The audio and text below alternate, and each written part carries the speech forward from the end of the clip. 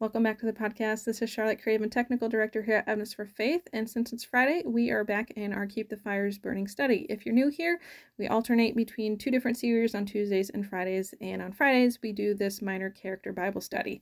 So today's character actually does not have a name. He's only identified as the young armor bearer, so I'm going to let Michael jump into that in just a little bit here. Need to get my little ad in. Of some of the cool stuff we have going on here at Evidence for Faith. So in January of 2023, we will be heading out to Israel with a group of 30 plus people to go visit some archaeological sites, places, and cities of where biblical history happened. Not only will Michael Lane be teaching on this trip, but he will also be co-teaching with archaeologist Dr. Stephen Notley. So if you've had burning questions about the Bible, did it really happen? Who were these people? How did they live? Michael and Dr. Stephen Notley are going to be two really good resources for you to ask and actually go down and just see it for yourself. So if you want to get more information on that, make sure to check out the links in the description. Or you can go to our website, evidenceforfaith.org/2023 Israel, or you can click on the events tab and see it there as well. So as always, this program is supported by listeners just like you. If you'd like to help support this program and keep it free, you can become a donor at evidenceforfaith.org/give. That's evidence, number 4, faith.org/give. And with that, here is Michael and Keep the Fires Burning. Meet the young armor bearer.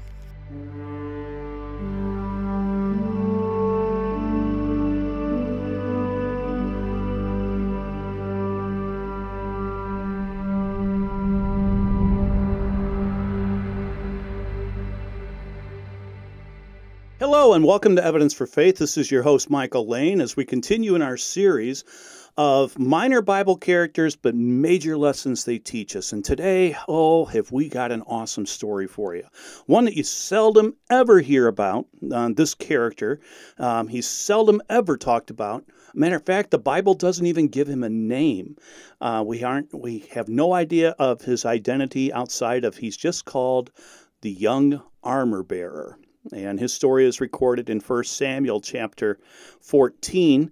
And this guy is an amazing person. So I hope you'll enjoy this as we sit back and we study this amazing character and what he can teach us people today, particularly us Christians. We can learn a lot from this young armor bearer.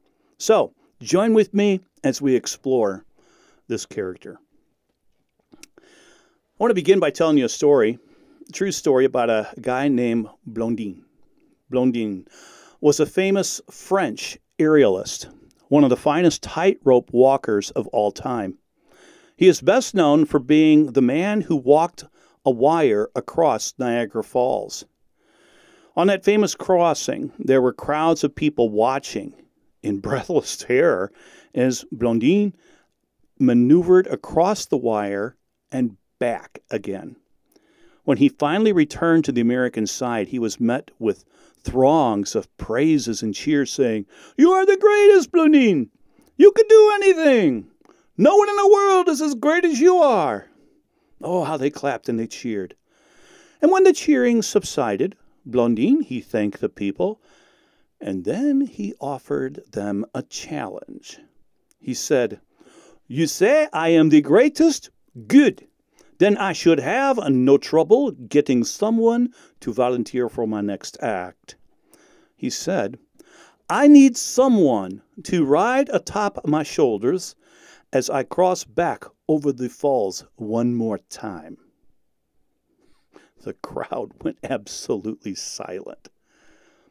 Blondin says and shouted out, "Just one person, please."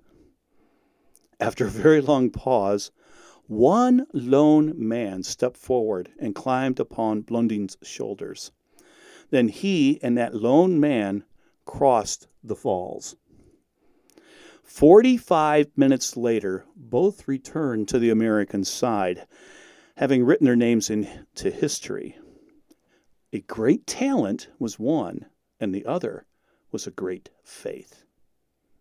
Well, let's get to our story, because we have a time in the period of the history of Israel here in 1 Samuel when Saul is the king. And Saul is still very early in his reign as the king of Israel when his son, Prince Jonathan, attacked the Philistine garrison at Geba. This meant war. In 1 Samuel chapter 13, we read that Saul had 3,000 troops at his side, but the Philistines responded. In 1 Samuel 13, verse 5, we read, "And the Philistines mustered to fight with Israel 30,000 chariots and 6,000 horsemen, and troops like the sand on the seashore in multitude." Now, that's a pretty sizable army. And the Philistines were the advanced technological society of the day. They had mastered the art of iron weapons and had mobile weapons called chariots, like what would be today equivalent of a modern tank. Israel wouldn't have chariots until after the time of Solomon. On the other hand, Israel, you see, was an agricultural society. And it didn't even possess swords and spears. They had hunting instruments like slings, bows, and arrows. In fact, the Bible tells us that only 2 swords existed in the entire nation of Israel at that time. In 1 Samuel chapter 13, verse 22, we read, "On that same day of the battle, there was neither sword nor spear found in the hand of any of the people with Saul and Jonathan, but Saul and Jonathan his son had them." This doesn't sound like a good way to try to win a battle. When the two sides lined up and the Israelites saw the vast army and the weaponry of their adversaries, many fled and hid or even switched sides. Saul was soon left with only a small force. In 2 Samuel 13, verse 15, towards the end we read, "And Saul numbered the people who were present with him, about 600 men." That was it. He had lost, over a couple of thousand men. Now, looking at the battle, the odds don't look too good in favor of the Israelites from a human perspective. But you see, that's when God does his best. Have you ever noticed in your life, as I've noticed in mine, that God often seems to wait or to delay to intervene until the last moment? I've often said to people, God is very dramatic. He really is. He likes to make an entrance. I mean, think about it for a moment. Moses didn't cross the Red Sea until Pharaoh was upon him. Hezekiah didn't get the Lord's help against Sennacherib until 185,000 Assyrians surrounded him. Shadrach, Meshach, and Abednego did not get delivered until they were put into the fiery furnace. Elijah didn't heal the widow's son until after the boy had died. Oh my gosh, we could go on and on and on with other examples. God is dramatic, and he likes to make an entrance. Well, King Saul did nothing now with only having 600 men. He just sat on the opposite side of the valley from the Philistines. And this stalemate went on for several days. And then the story continues. We go to 1 Samuel chapter 14, and we're going to look at the verses 1 through 15.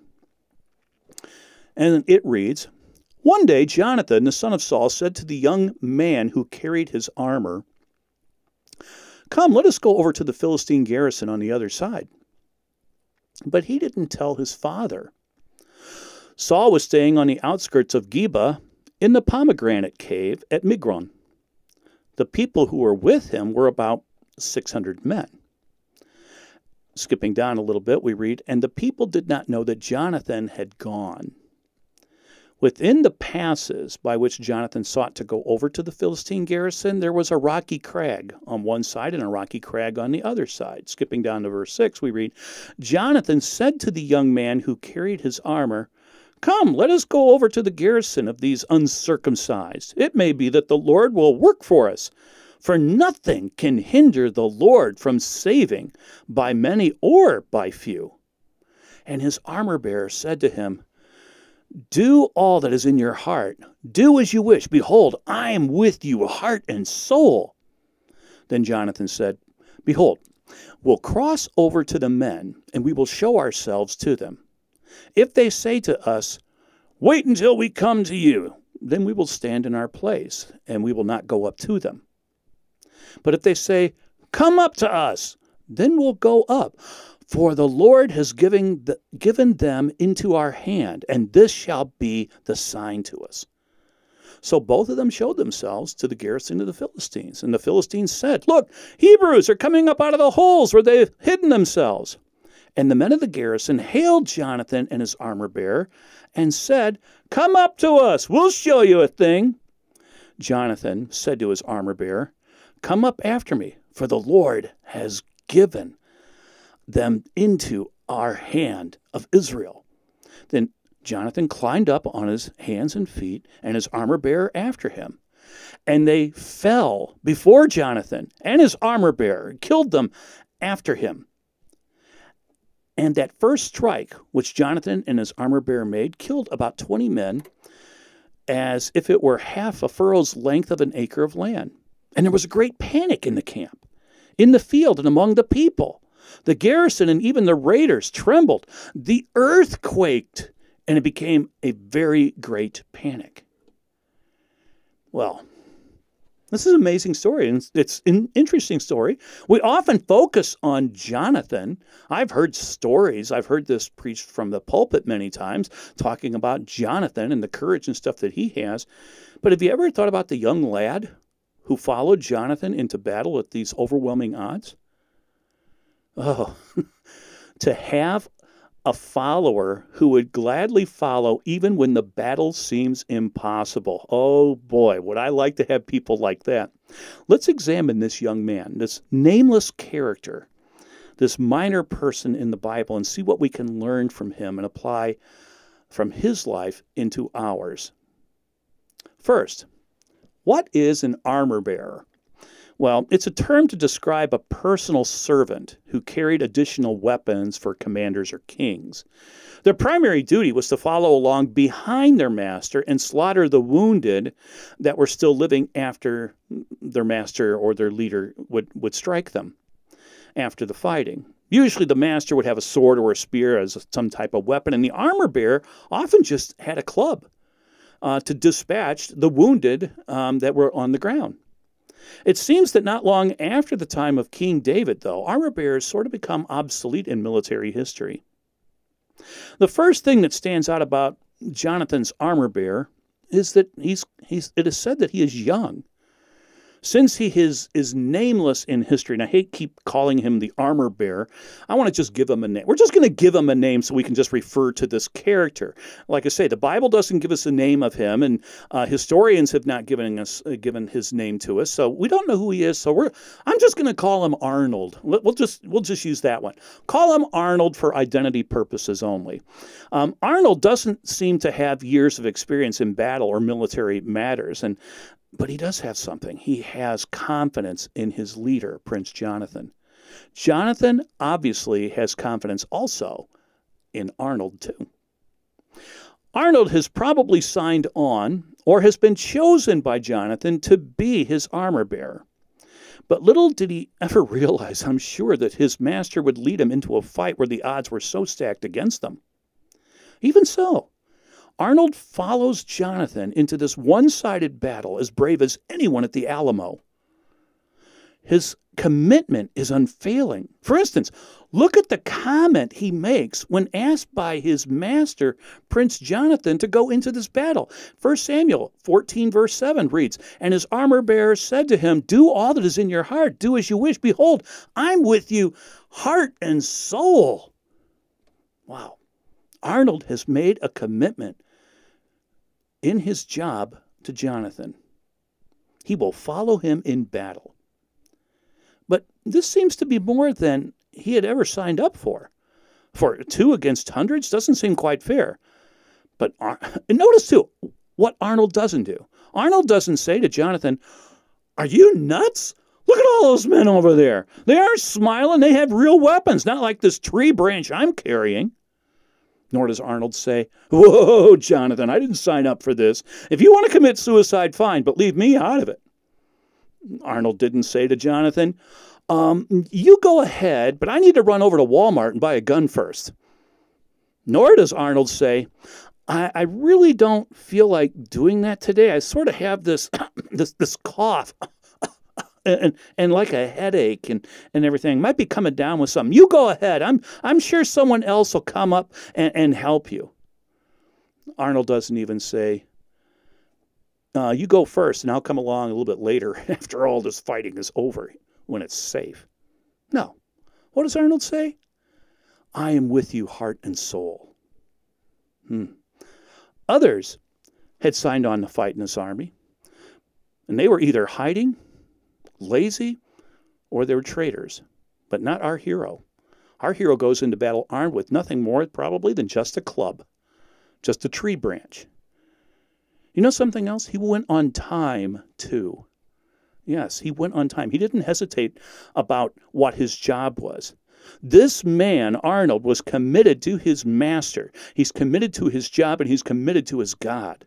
The size of the opposition didn't matter to him. He was quite willing to use the resources he had in his hand, albeit probably just a club, a tree branch. But in short, what Arnold is saying is this to Jonathan: I'll follow you. I'll fulfill my obligation.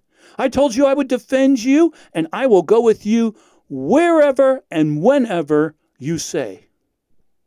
You see, when I examine this Arnold character, I notice some key characteristics that he possesses. First, he has vigilance.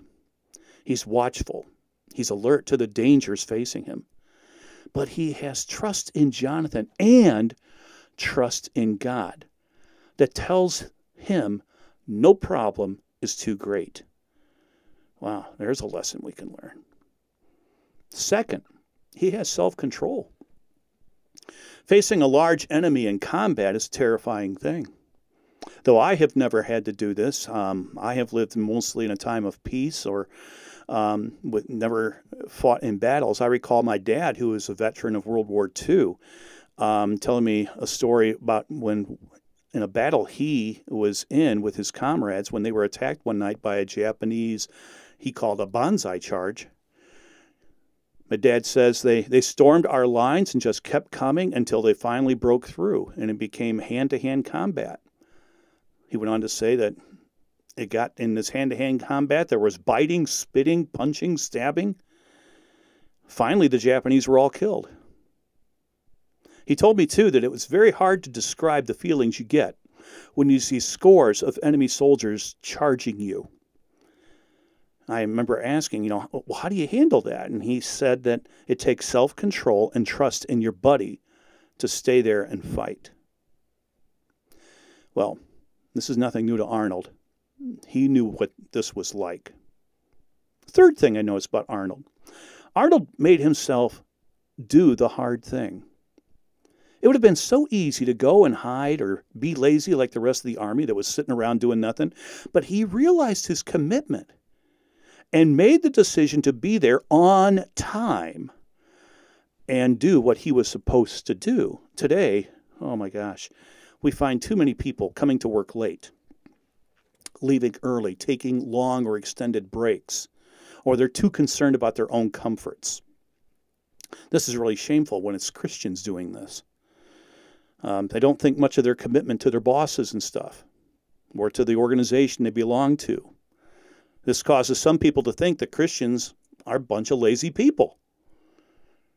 But Christians should remember who they're actually working for. In Colossians chapter 3, verse 23, we read, "Whatever you do, work heartily as for the Lord and not for men." Do you know what that means? That means in whatever job you're at, you don't work for your boss, you don't work for a supervisor or a foreman, or even the organization itself. You work for God. I wish more Christians would remember that. We should be the example, the standard by which all other employees are measured up to. We should be the people always at least on time, if not slightly early. We never leave early. We don't take extended breaks. We work during the day. We are examples to everybody else. Not because we're trying to impress our boss. No, because our true boss who we work for, according to Colossians 3:23 and verse 3:17 says the same thing. We're working for the Lord. I remember when I first came to Christian camp in the North Woods of Wisconsin, Fort Wilderness, the founder of the camp, Truman Robertson, on my first day, I was supposed to go clean a cabin. And Truman Robertson pulled me aside. He drove up in his little golf cart and called me over And he says, "What you doing, Michael?" And I said, "I'm getting ready to clean this cabin. I was told I'm supposed to clean this cabin." This is my first day at work. And campers had just left. More campers are coming in. And I said, "I got to go in there and clean that." And he says, "Do you know how to clean a cabin?" I said, "Oh, yeah, I know how to clean a cabin. I used to teach microbiology. When I'm done in there, you can do surgery. I'm going to clean this thing." And that's how I always did. I clean cabins that literally thinking, "Wow, you could do surgery in them." But as he says, "Okay, all right, but do you know how to clean a cabin?" And I knew Truman, and I knew he was trying to say something this way. And I said, "Okay, what is it you're trying to say?" He says, "You clean that cabin, not for Tom or Ron or anybody else, and not for me, and not for Fort. You clean that cabin for the Lord Jesus Christ, like he's going to be the person coming and staying in there. That's how you clean a cabin." Well, I got his meaning because I understood Colossians 3:23 and 3:17. Whatever we do, we work for the Lord. We do it for the Lord. So, yeah, when I cleaned a cabin, you could do surgery in there. It was as clean, aseptic, and as I could possibly make it in the time frame I was given. And I remember even every time I would clean even the woodworks. We had ceiling fans. I would clean off ceiling fans, the back of them every week. And I'd go around even on the woodwork. On top of the doors, I would dust the top of the door with a sanitizing solution. Not trying to impress anybody at camp. Not trying to impress my boss. I'm doing this because my Lord commands me to. All of us Christians should do such. Fourth thing I learned about Arnold. Arnold exchanges comfort, warmth, and safety for God's work. How many of us are willing to do that? You see, comfort, warmth, and safety are human desires, and sometimes are desires of the flesh that Jesus says we need to crucify on the cross for him. Because if we don't, these things, these items, these three items themselves, comfort, warmth, and safety, can become a crutch that hinders our walk and our duty to God. Yes, I'm impressed with this young Arnold character. If you compare him to the supposed real leader of Israel, King Saul, you're going to see some amazing differences. Let me just show you here, making a comparison between King Saul and Arnold, Jonathan and Arnold combined. But look at this. King Saul sat around doing nothing. Jonathan and Arnold attacked an overwhelming force. King Saul trusted in his army alone. Jonathan and Arnold trusted in God alone. King Saul was a watcher who did nothing. Jonathan and Arnold, those guys are doers. King Saul was impressing people with talk and oaths. Jonathan and Arnold, it was their actions that impressed people. King Saul could be summarized by saying, all talk, no action. Jonathan and Arnold were big action, big victories. And finally, King Saul actually weakened his army. Jonathan and Arnold, they encouraged the army and had a great victory. So how do you compare with our hero Arnold? Are you very vigilant in your duties? Are you self-controlled in your work ethic? Can you deny your human flesh and stay the course for God? Are you willing to exchange comforts of this life for service for God? Are you willing to use whatever God has given you at the time to work for his kingdom? Or are you someone that has accepted a challenge or a duty but fails to complete it or even to do it with all your heart? If so, what kind of witness are you of our Lord Jesus Christ?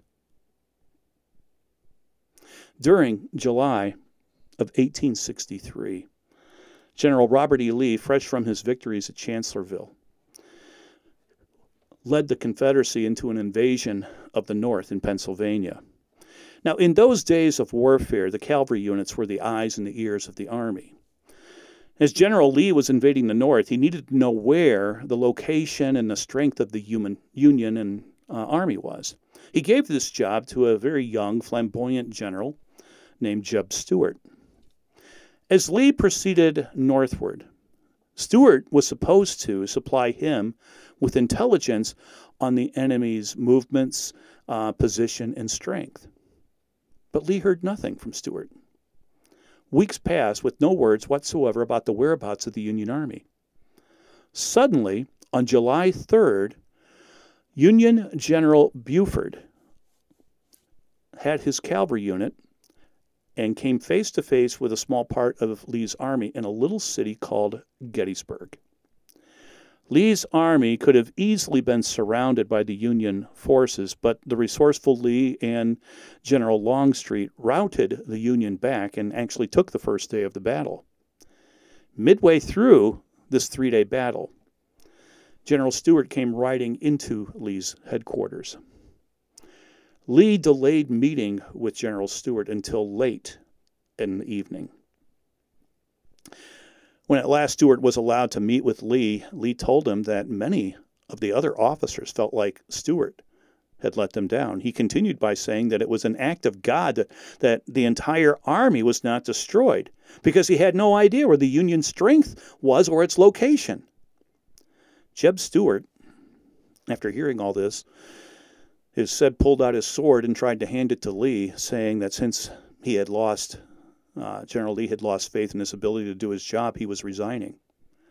Lee yelled back that there was no time for this kind of behavior. Calming himself, Lee handed the sword back to Stuart, saying that he still believed that he was one of the finest cavalry officers in the army and that the South still needed him.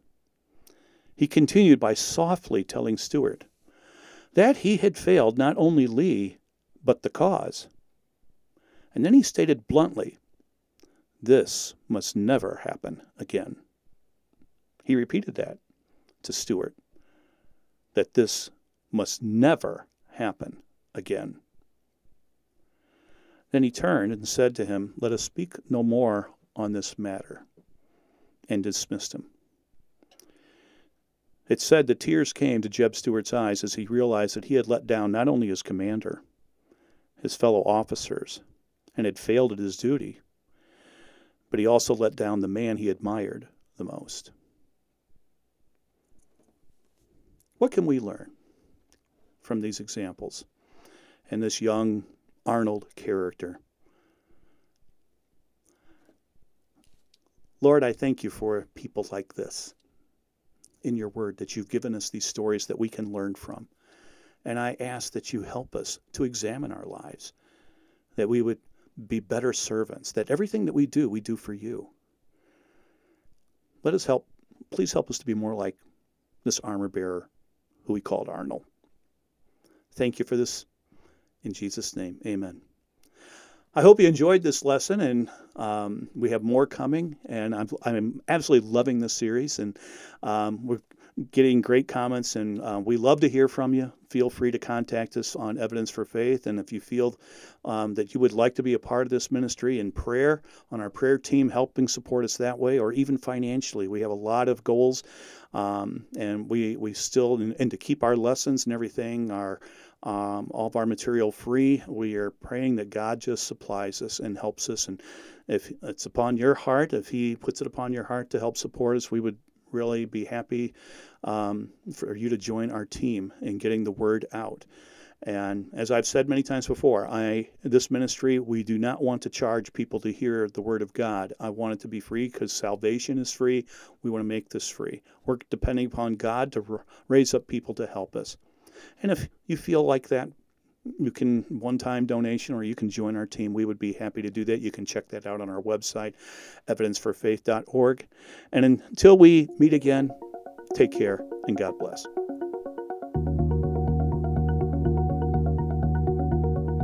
Thanks for tuning in, and thank you to our donors who make this program possible. Evidence for Faith is a 501c3 nonprofit ministry based in the USA. You can support this broadcast by donating online using the links in the description, and don't forget to leave us a comment, a review, likes, and shares to feed the algorithm and help others find this content.